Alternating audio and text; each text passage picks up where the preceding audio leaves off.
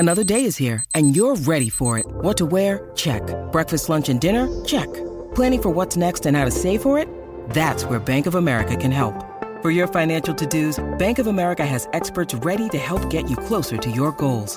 Get started at one of our local financial centers or 24/7 in our mobile banking app. Find a location near you at bankofamerica.com/talktous. What would you like the power to do? Mobile banking requires downloading the app and is only available for select devices. Message and data rates may apply. Bank of America N.A., member FDIC. His.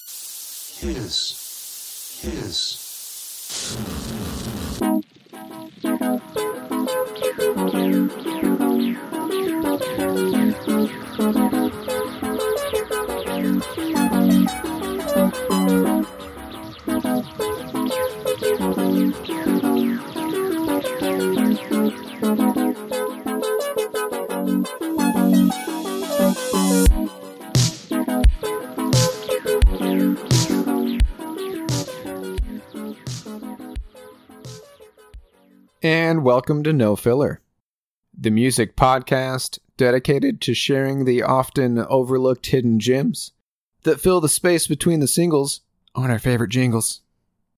You gotta redo that. What? That's not favorite. Oh. I did that on purpose, dude. I thought you would like it. I did, but gotta be consistent.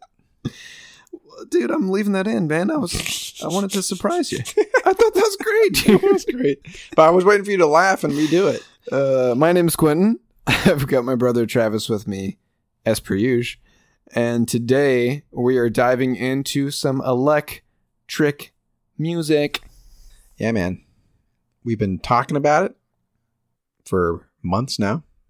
Maybe not months, but at least the last few episodes we've been teasing a stint of electronic episodes, and we have arrived at that moment. Q. This is the first episode of February, so February is going to be devoted to electronic music, and we'll see if it spills into March. It might, because there's just too many amazing electronic albums between the two of us that we are, can't get enough of. That 4 episodes is just not going to be enough. So we'll see what happens. But well, here's the thing about this genre, dude.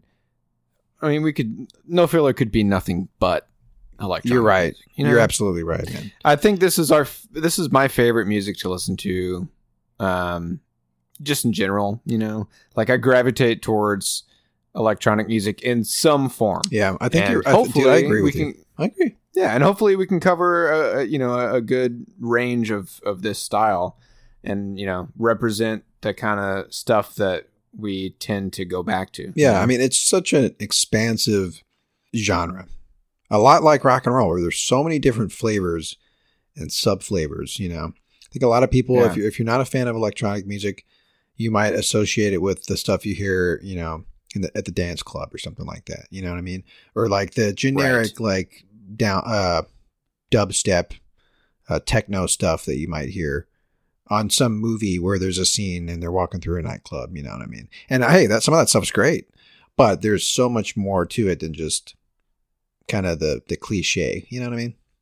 Yeah, and the cliche, and I've said this before, the 4 on the floor beats. Yeah. Do. That's kind of what I'm saying. The cliche. You know what I mean? Yeah, exactly. Yeah. I think we mentioned this early on. What was our maybe it was our Tycho episode. It was pretty early on. Yeah. It was maybe like 3 or 4 episodes in. Right. Or maybe it was our Tosca episode that I mentioned this, but when we were, I guess, coming of age as fans of music, I did not like electronic music. I didn't understand it. I don't think we had stumbled upon the all the subgenres. You know what I mean? Like what was okay, let's try to think about this, Q. What do you think, like when you look back to that and say, I didn't really like electronic music.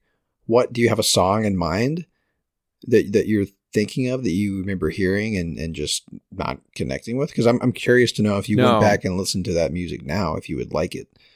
No, but here's what it was for me.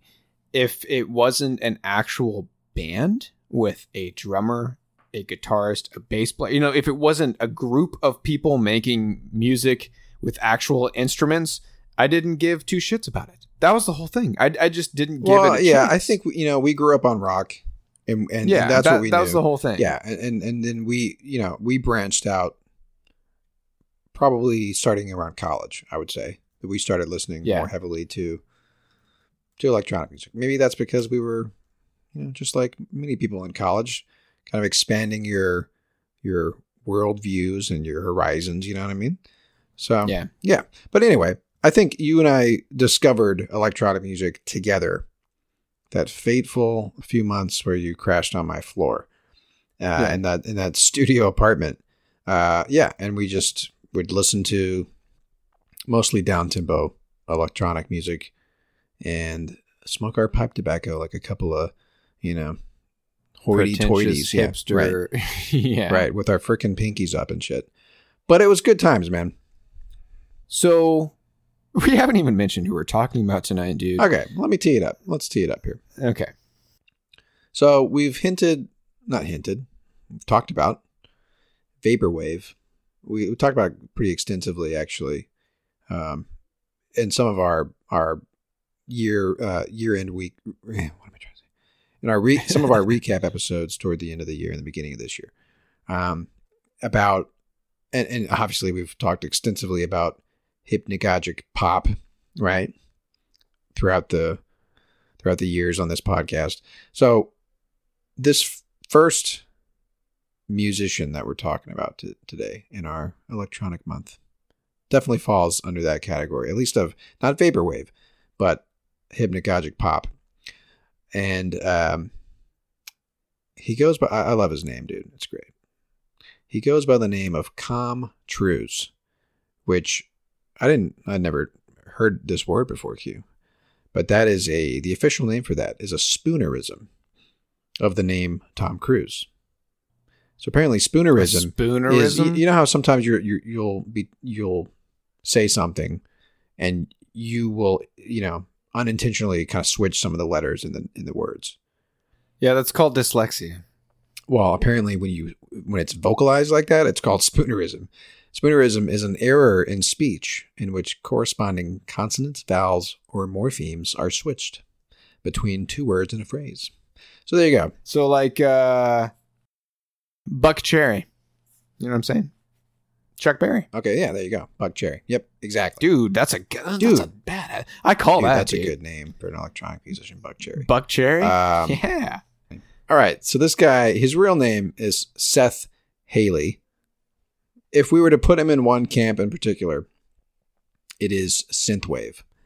And synthwave definitely falls into the hypnagogic, under the umbrella of hypnagogic pop, because it borrows heavily from 80s movies, TV shows, just that sound of 80s, right?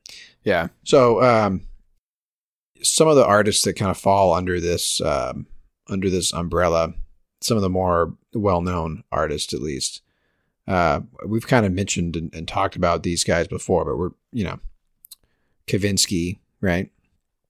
Oh, yeah. Electronic Youth. Electronic Youth? Never heard of him. I'm sorry, Electric Youth, not Electronic Youth. Electric Youth? Electric Youth. Never heard of him. They're the two most popular artists in synthwave in 2014, according to Nerd Glow's Christopher Higgins. But yeah, basically the movie Drive came out in 2011, and that's sort of... it's got Guy and Rosling in it. Sorry, dude. I like that you're sticking with the joke at least. And that was good. That was legit. I like that. Yeah. But there is some songs from Kavinsky on there. So that sort of propelled the genre and gave it more attention, you know what I mean? And then it's kind of continued to go on from there. Basically, beyond just the sound of the 80s, a lot of times the aesthetic of the 80s is also kind of embraced. A lot like vaporwave, which we talked about extensively. It's more than just the sound and the music. Right. It's aesthetically a certain thing. Yeah. It's the neon, right? Lots of neon. It's the neon. It's the 90s. We're talking 80s, bro. Aesthetic. 90s. Well, I'm talking vaporwave. That's true. Now, okay. Like, vaporwave starts to spill into the 90s, but yeah. Anyway, that's the idea, right? Other names that it goes by, and we talked about this, I think, too.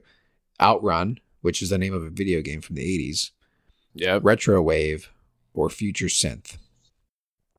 So we're going to listen to a couple of songs off of some 80s movie scores, Q. Specifically, and these two artists, or at least mainly this first one, and then the second one is just for me because I fucking love the soundtrack. Is great. But anyway, John Carpenter, as in, the director of Halloween, The Thing, etc. He does a lot of his own scores, right? That's kind of part of his thing. And did I know that, dude? I don't think I knew that. Really? You didn't know that? I knew you didn't know that he did the score for Halloween? I don't think I knew that. You're fucking you're behind the times, man. he's been consistently putting out just recently he's put out some compilation records of like just stuff that there's 2 albums actually that he's put out called Lost Themes in the last couple of years.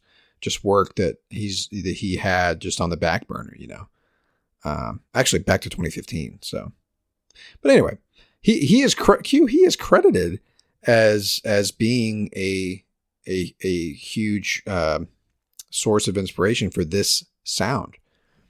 All right. Another couple of composers here, Vangelis, and I think he did the soundtracks for Blade Runner.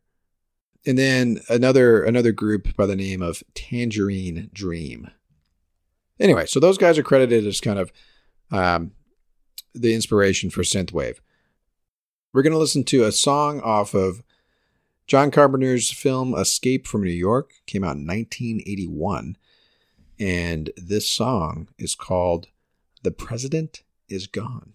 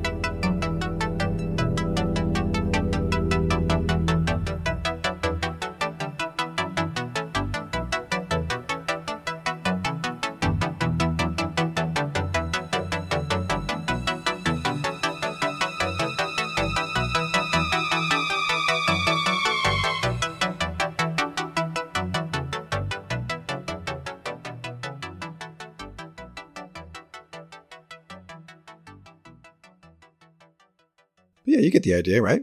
It sounds almost indistinguishable from any number of artists right now that are making synthwave music.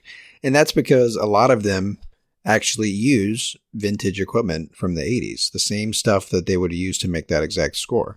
So, a lot of that sound is, electronic drums, gated reverb, analog synthesizer bass lines, etc. So, yeah, I say that's a lot, and I think it's a good way to describe it.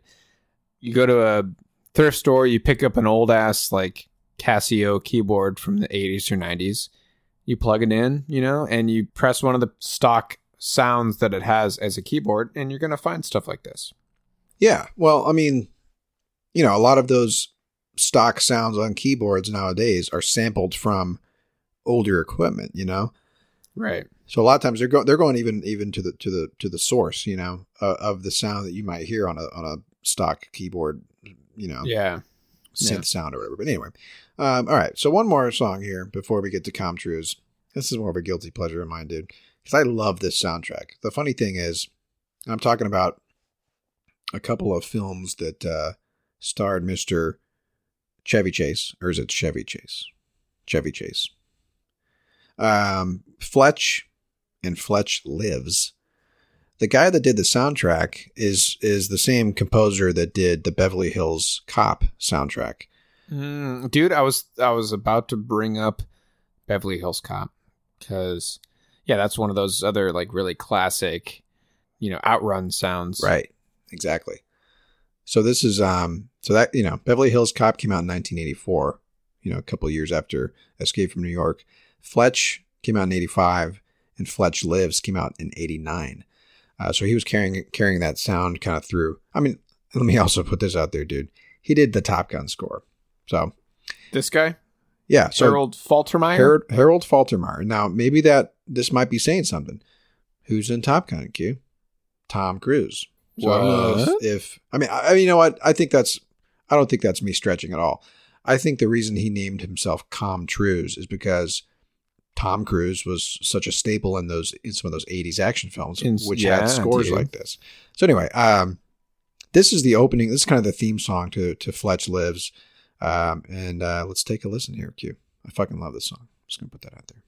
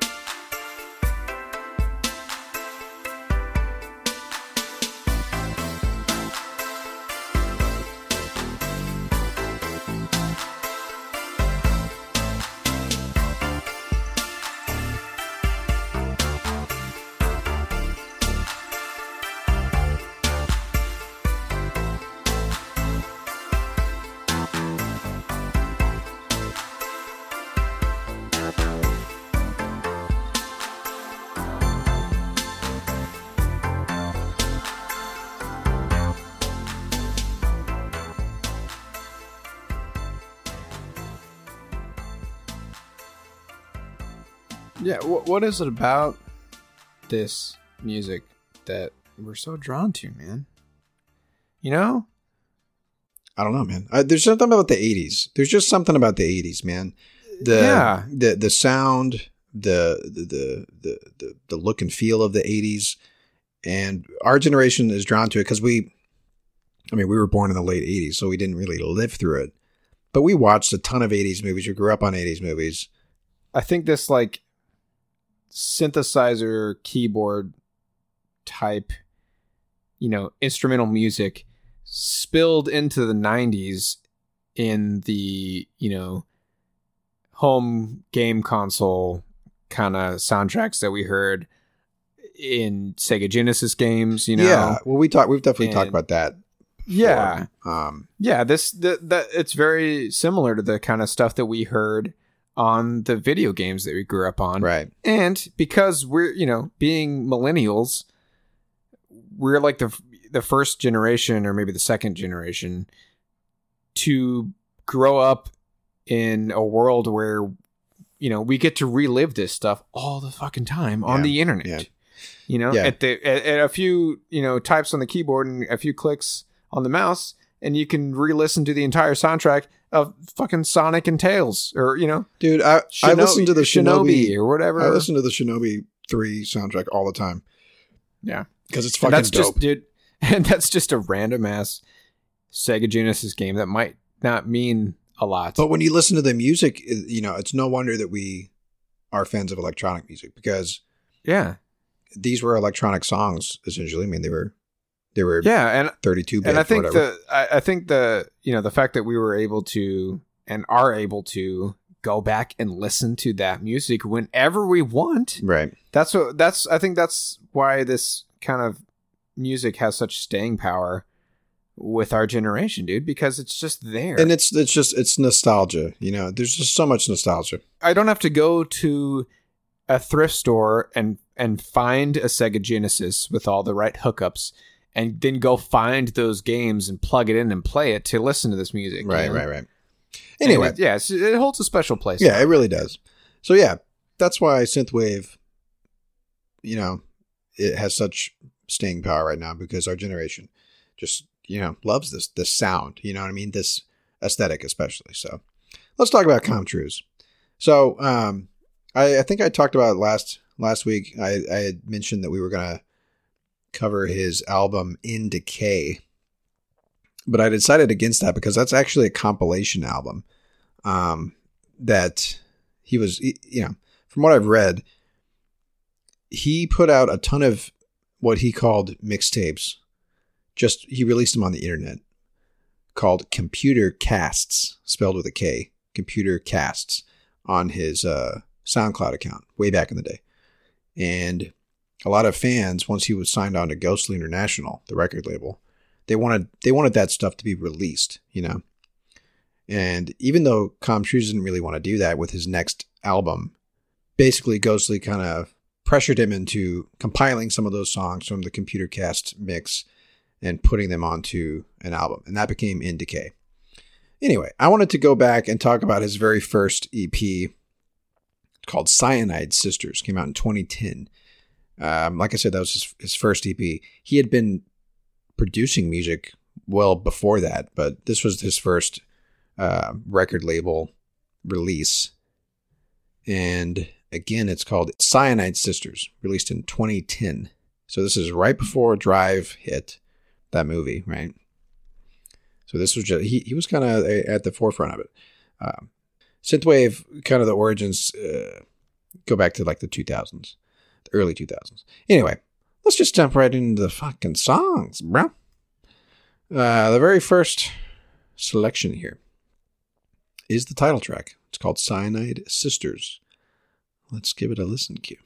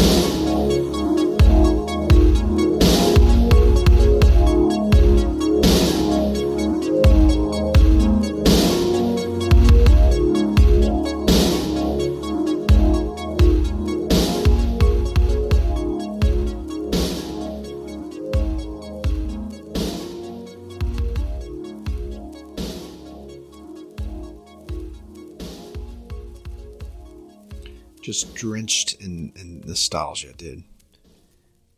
I really do feel like the reason we like this music so much is that I can just picture this as a soundtrack to a video game from my childhood, man. Or a movie from the 80s, yeah. Yeah, and I'm not definitely. I'm not saying that in like a negative. No, you know? no, like that's not a bad thing. No, that's part of it. I mean, that's what it's all about, you know. It sounds like some of those sounds that you hear could be, like the sound that happens when you jump or in when a game. when you level up or something like that. Yeah. I love that. That's what it's all about, dude. So I'm gonna read off of the labels page here for this record. It says here, Cyanide Sisters' beauty lies somewhere between IDM, 80s synth pop, factory records, classic Italo disco synthesizers, and glitch electronica, soaking its opening title track with thick, damp ambience and a slow, chunky drum machine groove. So that was the opening track that we just listened to. That person must have been getting paid per word. Good Lord. Yeah, it's pretty lengthy.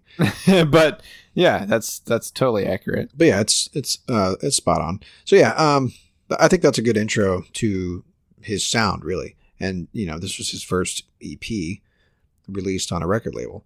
Now, technically, it had been released as a free download through something called AM Discs in June of 2010, and then Ghostly took it and remastered it and extended it with a few bonus tracks, which I'm going to play one of those bonus tracks a little bit later. But Q, if you want, let's just go to the next track here. Yes, please. Now, one thing I wanted to point out, with John Carpenter's scores, and some of these other movies that I talked about, it's more like dark ambient type stuff. Yes, I was gonna bring that up. Like if that's even something that is part of this genre of music, like you're trying to outrun someone, like there's a chase going on or something. There's a song, the very well known Kavinsky track. What is it called? It's called like Night Call or something like that. But anyway, Night Call. That's, I think, Night Crawl? Night Call. Okay. Like, call somebody on the telephone. Yeah. I think Kavinsky and a lot of other synthwave artists, they stick in that like darker pocket. You know what I mean? Like Pending Doom or right. Sure. Yeah. But Com Truise, I think, aligns himself more with kind of the sound of Tycho, where it's more like softer, like a warm glow. Yeah, a lot of warm glow. Yeah, exactly. Okay. So anyway. But hey, before we jump into our next pick, let's take a quick break.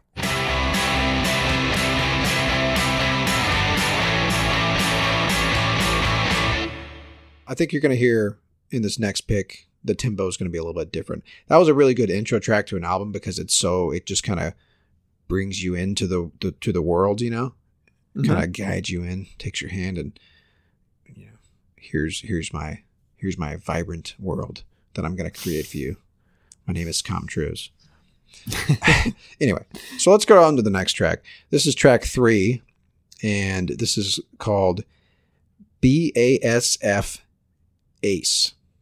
I don't know if that's trying to be funny, like bass face. I don't know. But anyway, BASF Ace.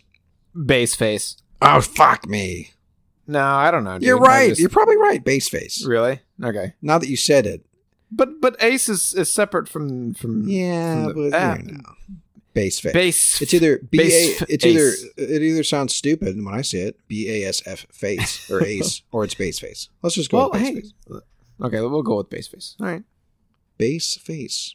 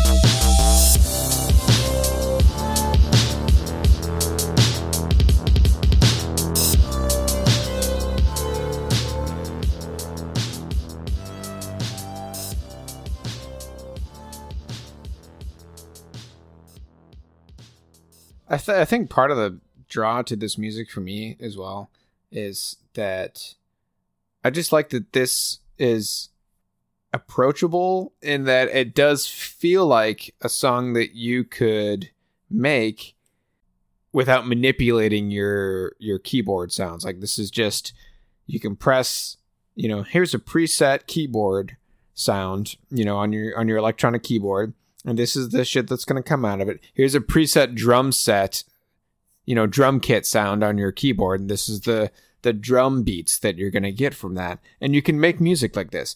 Now, of course, that's not the case. Obviously, there's more to it for ComTrues, Sure.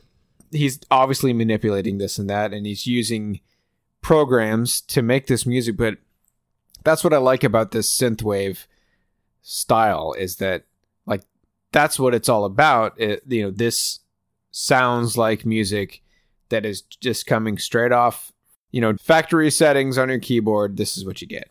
Well, Q, I'm about to read some things off to you that mean nothing to me, but somebody in the audience might know what we're talking about here. I just pulled up an article here, a interview that he did with Splice.com, where he lists off his equipment. Okay. He says here, and this was done back in, come on, man. Okay, 2019. I get annoyed when I don't see the information that I'm seeking. I know, dude. Anyway, he says here, the synths I currently have in rotation are the Crumar Bit 1, the Juno 106, the Sequential Prophet 6, the DSI OB6, which sounds like a fucking Star Wars droid, Oberheim Expander, Oberheim Matrix 6, the Korg ARP Odyssey, the Access Virus T12, it sounds like a fucking Terminator, and loads of Eurorack modules. The only brand I recognized in that was Korg and Oberheim. Anyway, that probably means nothing to anybody. The Juno 106, of course. Of course. I'm going to Google that right now, dude. I'm going to see what this looks like. Juno 106. Oh, it looks like a fucking keyboard. It looks like an analog keyboard. What I want to know is which of these are vintage and which of these are newer. You know what I'm saying? What he's saying is, these are the instruments that I'm using. That I have on rotation. And the sounds that you hear are coming from these instruments. Right. That's what he's saying, right? Yeah. So, yes, that's exactly what he's saying. That's awesome. Okay, but here we go. I just want to point this out. The Juno 106 was originally released in 1984. So there you go. Okay. So he's using time accurate synthesizers to make these sounds, like you were trying to say, Q. These are the sounds. It's not like this is new equipment, and he's got a Roland patch that he's using or something like that. That sounds like, this is the real that's deal. What I was gonna say. Like, because you could, I use Ableton to piece together our episodes, and that's what I'm using to record. Yeah, like you said, the patch, you could find a patch. You could find a Juno 106 patch. A plugin or something like that. Yeah. A plugin. Right, yeah. exactly. Yeah. And, that doesn't diminish, like, if you don't have access to these vintage keyboards, then there's nothing wrong with using these patches. But I think it's cool that he's actually using these. Like, he's holding these keyboards in his hand. I would imagine it's way more like, I would get a lot more inspired if I had the actual, like, real deal equipment. Yes. You know what I mean? Like, I would just, it would just feel more authentic, which it is. Obviously it is authentic. Well, for me, this might not mean anything, but like, I get the same sense when dude, I could go out and buy a reissue of, I don't know, the Banana record, the Velvet Underground, Andy Warhol record. Right. I could go buy that today, right now on Amazon with a few clicks. Yep. Or I could stumble upon the actual first pressing of it in the wild, and I would have to spend a lot of money to get it. But, like, holding that actual record and thinking about the decades that it's been on this earth as a pressed LP, there's something... There's something you're having You're definitely preaching to the choir. To me and to the dude. people listening to this podcast, for sure. Yeah, there's just something about, like you said, stumbling upon a record in the wild. It just feels so much it just feels special. You know what I mean? Especially with musicians. It's like dude, the you know? gods people were smiling down on you. The yeah, music like gods. a guitar player would love to have a 1960 whatever Fender this and that. Sure. You know, to play their style of rock and roll, or whatever. Right. Yeah. It's cool to breathe new life into old instruments. You know, Right. It's cool that ComTrue's actually plays these retro keyboards. Now to let make me continue here from the same interview, because I think this is interesting. He says here, I've been limiting myself and selling off some equipment to really just focus on developing my sound rather than collecting for collecting's sake. I think having too many options can negatively affect my creative process. Definitely trying to lighten my studio and really only keep what I truly use regularly. That reminds me of Tycho. Tycho, what we talked about with Tycho, dude. Where he purposely found his sound and just stepped away. As far as like, he stopped tweaking it. He treated it like an instrument. As far as like these settings and stuff on his, you know, his analog keyboards and stuff, or his you know, whatever software he was using, you know? Yeah. And dude. So I love it, man. I love that this is something that we've learned, you know, through this podcast, like with some of our favorite electronic musicians. Like, yeah, I could download the latest software and I could pick up the latest keyboard and, you know, I could get all the same sounds, you know, that I'm going for with this new equipment, or I could stick with what I know and purposely cut back on my collection of retro keyboards, because the ComTrue sound are these handful of keyboards, and I don't want to fuck with that. Right. And it's just, it's like, cool, you know, analysis paralysis or whatever, you know the term, where it's just like, why overcomplicate things? Especially when he's like, man, I have too many, you know, this is probably an easy example to think about, but how many times have you sat in front of your, you know, Netflix and you're just scrolling and you're like, there's so many options that I can't even choose one. Yeah, I've got too many choices. There's too many because how am I going to pick a movie to watch, or how am I going to pick a sound to go with for this new song that I'm working on? Right, dude. It's too much. So anyway, I can see where he's coming from. All right, Q. Let's do the last track here. So as I mentioned earlier, Ghostly International remastered and re-released Cyanide Sisters as an extended reissue with 4 bonus tracks. We're going to play one of those bonus tracks. And what's interesting about this one is that he incorporates vocals in this track. I think it's probably a sample or something like that. But really cool. It sounds a little bit different than the last 2 tracks I played. So anyway, this song is called Pyragony.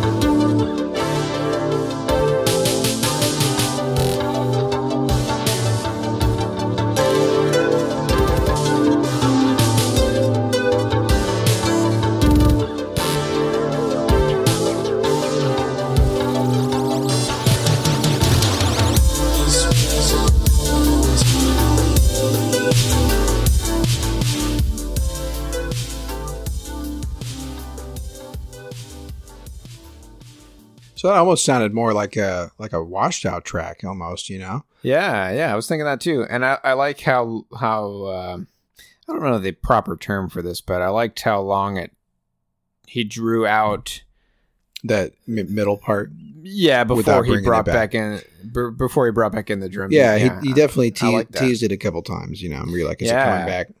And I think we've talked about that before, Q, with electronic music. It's always about layering, taking away, and bringing back. I mean, shit. That's not like that's unique to electronic music, that you know, formula or whatever. But with electronic music, for some reason, it's just more satisfying. I mean, I don't know what to say. When it comes back, like there's it's the money shot. Yeah, sure. Yeah, if you want to get fucking grotesque about it. Anyway, so what's interesting, just around the same time that he put out this record, he had done some remixes for Neon Indian and Twin Shadow. I don't know if we've talked about Neon Indian yet on this podcast. Yeah, we've talked about him, dude. Yeah. I feel like we brought him up during the Undoing of David Wright episode. Probably. Yeah, probably. Yeah. Anyway, so yeah, Tom Trues has been making music ever since. He put out a new record fairly recently. I think it was either last year or the year before. He came out with a record, last year, called The Persuasion System. But anyway, I think more so than a lot of them, like I said, he's kind of a mixture between Tycho or like Boards of Canada or something like that, and some of these more like on the nose synthwave artists like Kavinsky. I feel like sometimes it can really easily be like too over the top, and too, the irony being is that like part of synthwave is about like nodding to some of these 80s cliches, you know? Right. But I feel like a lot of the synthwave artists are just over the top about it, you know, to the point of being cliche, which is ironic, right? You know, you mentioned that, and it reminds me of, I was trying very hard to explain vaporwave, and that's what vaporwave is, but it's on the 90s. Yeah, 80s, 90s, but they do it purposely over the top. And yeah, like you're saying, that's a turnoff for you. Well, just sometimes it can be like, okay, yeah, I see what you're doing there. It's not the same. And that's what true vaporwave is, and it's on purpose to the point where it's like, what am I even listening to right now? Right, exactly. But yeah, let me just, because I'm borrowing a lot from this write-up here from Ghostly, because this is related to what we're talking about right now. It says here, while many of Com Trues' contemporaries mine nostalgia as an end unto itself, the Princeton, New Jersey bedroom producer recombines older musical forms as a means of expressing something deeper and more ambitious, building a carefully conceived picture of the artist's vibrant inner world. So there you go. Like, and again, what I like about this is they mentioned that he was a bedroom producer, much like Tycho was, Scott Hansen. But yeah, that's what I like. What they said kind of, to me, sums it up nicely. Either you use it as an end unto itself, as in you're doing it just because you're it's almost a gimmick or whatever. You're doing it without actually saying anything unique, you know, versus artists like Com Trues who tap into that nostalgia, but go further with it. You know what I mean? Expressing something deeper. That's what we've always talked about as far as all these artists out there, especially in the last decade, which we covered on our decade recap episode. A lot of indie artists are, you know, borrowing from the past, but it's about what can you do with it? You know what I mean? How can you make it better or improve upon it or say something unique with it? You know what I mean? To make it new but still nostalgic, you know? Right. To breathe new life into those old ass keyboards. There you go. Making those keyboards come to life. All right, Q. So that's that. That's the first episode in our electronic month and beyond. I love it, man. Yeah, I think that's a good intro. And I don't know what we're going to do next, but it's either going to stay in the exact same vein, because I have a Com Trues sidetrack that I could dust off here for us, or we'll talk about another artist. You know what? I just answered my own question in my head. let's talk about a different artist next week. I think more so than anything, I want to cover as much ground as possible on the 4+ episodes that we devote to electronic music. So next week, we're going to talk about a artist that goes by Architect, spelled with a Q at the end. EQ. Architect. And I'm fucking stoked about that record, man. I don't know shit about Architect, man. Okay, well, it's sort of in the same vein, but really not. He's not synthwave at all. But he definitely nods to like 70s disco and like 80s synth stuff.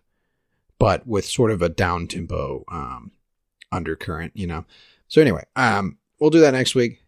But for now, Q, it's time for What You Heards. So, you want to go first? You want me to go first? I'll go first, man. All right. I got something ready to go. Did you hear it on KEXP? No. I was on Spotify and I pressed play on Khruangbin Radio. Okay.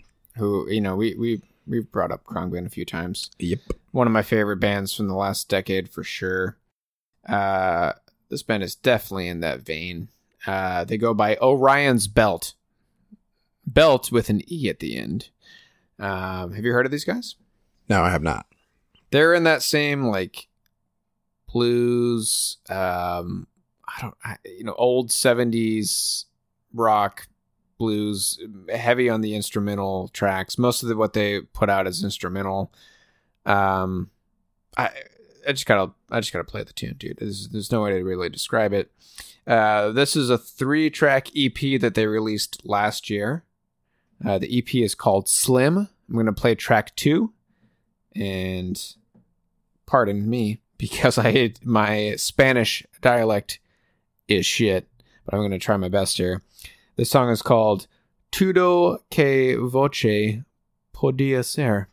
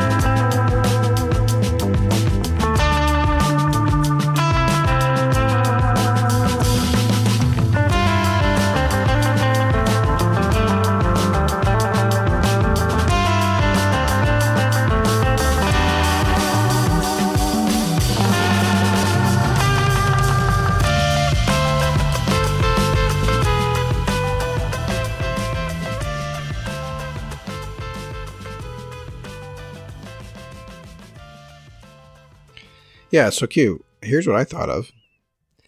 You remember that band Yawning Man that we talked about? Dude, I was about to bring them up, man. It's that desert rock. I don't know, like, it's got like that Santa Fe.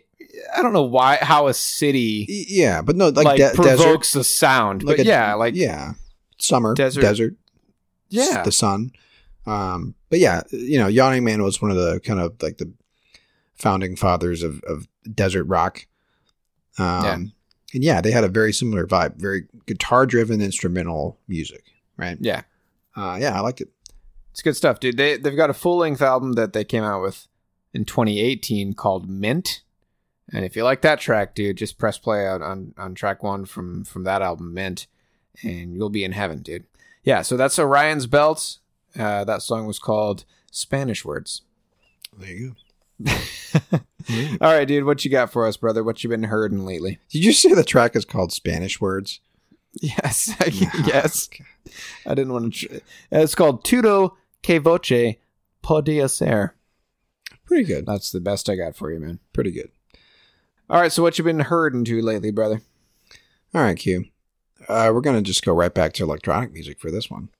So this guy, he goes by many names. He has literally 19 aliases on Wikipedia. But I know him as Lego Welt. One word. Lego Welt. Lego Welt? Hang on a second, dude. Now, is that in reference to the welt that you get on your foot when you step on a Lego? My mind didn't go to that at all. Maybe. Well, that's where mine went. Okay. Maybe. Probably not, but maybe. So anyway, this guy is a Dutch electronic musician. Uh-huh. His real name is Danny Wolfers. I don't know if that's his birth name, but anyway. Now, we were talking about all the different subgenres of electronic music. Listen to this. This is how he describes himself. A hybrid form of slam jack combined with deep Chicago house, romantic ghetto techno funk, and Euro horror soundtrack. Okay. What was the first thing you said? Slam jack? I don't know what slam jack. The fuck jack is that? I don't know. Okay. But whatever it is, you're about to hear some slam jack. All right, dude, I'm ready. It could be like one particular song, it looks like, maybe. I just want to hear some slam jack. Nicholas Slam Jack James, maybe. I don't know. Anyway, I just Googled slam jack and nothing really is coming up here. Oh, it's the name of a song by a dance electronic musician. So maybe that's what it is. Maybe this song is so well known that it's kind of become its own sound. Anyway. I mean, I'm familiar with flapjacks, you know what I'm saying? Yeah, I do know. But slam jacks, not familiar with that. I do know what you're saying. So I've been a fan of his. I've listened to a couple of his tracks just here and there. I've never really dove into anything beyond just hearing some stuff on like, radio plays on Spotify and stuff like that, You might like this artist if you like this artist kind of stuff, But sure. I pushed play on his 2012 record, The Paranormal Soul, and was digging it from right from the rip. So we're gonna listen to track 1. It's called Danger in the Air. Cynicism, the fact is that I'm a naysayer and agitator in the fight against violence. I pride myself in taking a punch and I'll gladly take another because I choose to live my life in the company of Gandhi and King. My concerns are global. I reject absolutely revenge, aggression, and retaliation. The foundation of such amendment is love.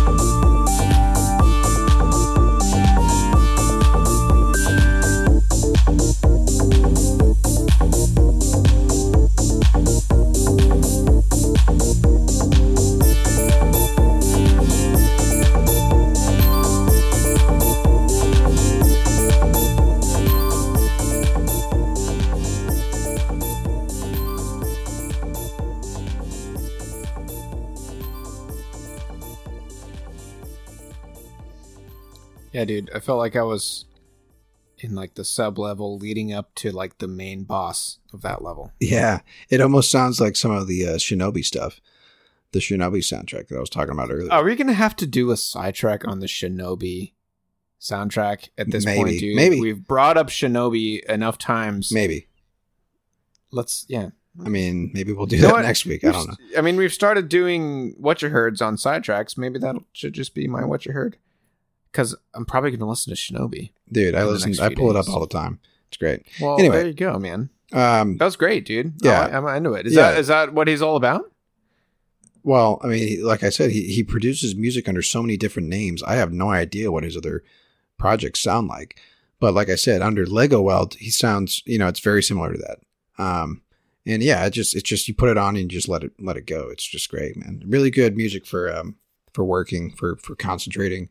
Kind of like heavy metal. Like I feel like I can concentrate and focus more when music with a faster tempo like this, and like metal, How the fuck do you concentrate listening to heavy metal, dude? I don't know what to tell you, man, but I can. It gets me in this groove, in this mindset, Crazy.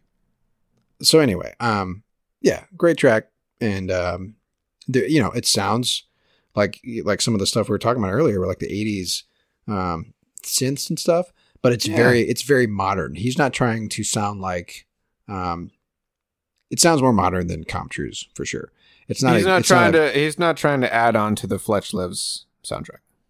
Right. He's not trying to put his own spin on the Fletch Lives soundtrack. You wouldn't expect, even though we talk about how it kind of sounded like a video game soundtrack, you wouldn't expect to hear a song like that, on the unreleased tracks from the Terminator score or something like that. You know what I mean? Right. Or a John Carpenter film. It's his own. It's unique enough to stand aside from synthwave, because like I said, it's just a classic Slamjack song. Classic Slamjack. Yep. All right, man. All right, man. Yeah, it was great. Good episode. Lots of good tunage. I even got to blow your mind, Q, and reveal to you that John Carpenter does his own scores. I mean, I can't believe you didn't know that, dude. I probably did know that. I probably knew that. It's just something like I see like John Carpenter's Halloween. Right. But, I didn't realize that he was dropping the tunage as well. Dude, he's my favorite sci-fi horror film of all time. The Thing. His his version of it. Mm-hmm.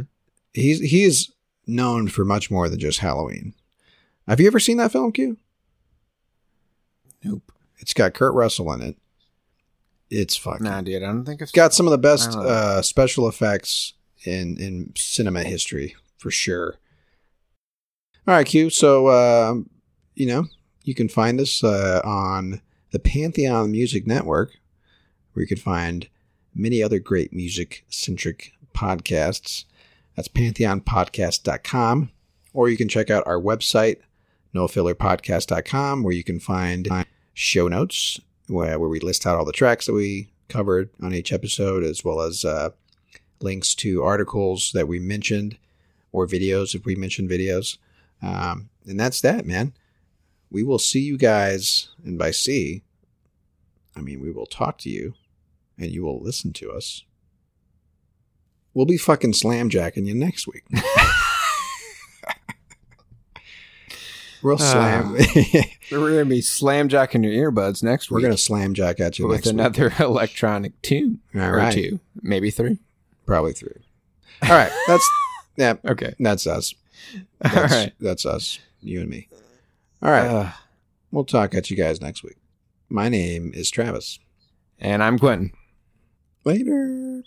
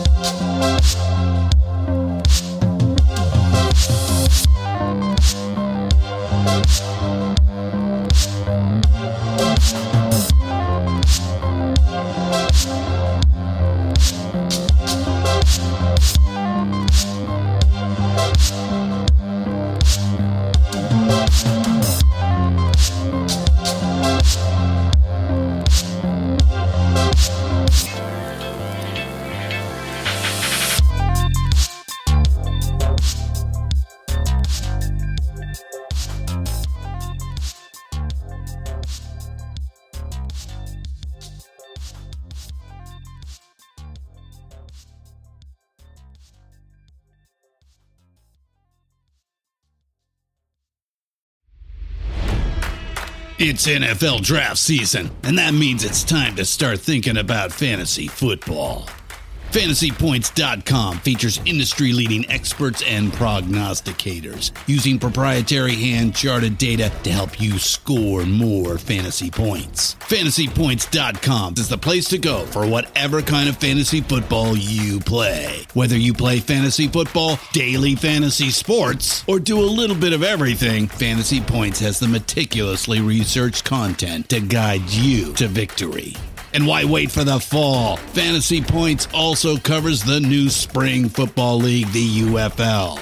Join the guru, John Hansen, Scott Barrett, Joe Dolan, and other massive names in the fantasy football universe with an exclusive offer. Use code Pantheon for 15% off any Fantasy Points package, including the all-in package, with access to every article, tool, and data nugget that Fantasy Points has to offer. That's FantasyPoints.com and code Pantheon for 15% off at Fantasy Points. FantasyPoints.com, code Pantheon. Score more fantasy points.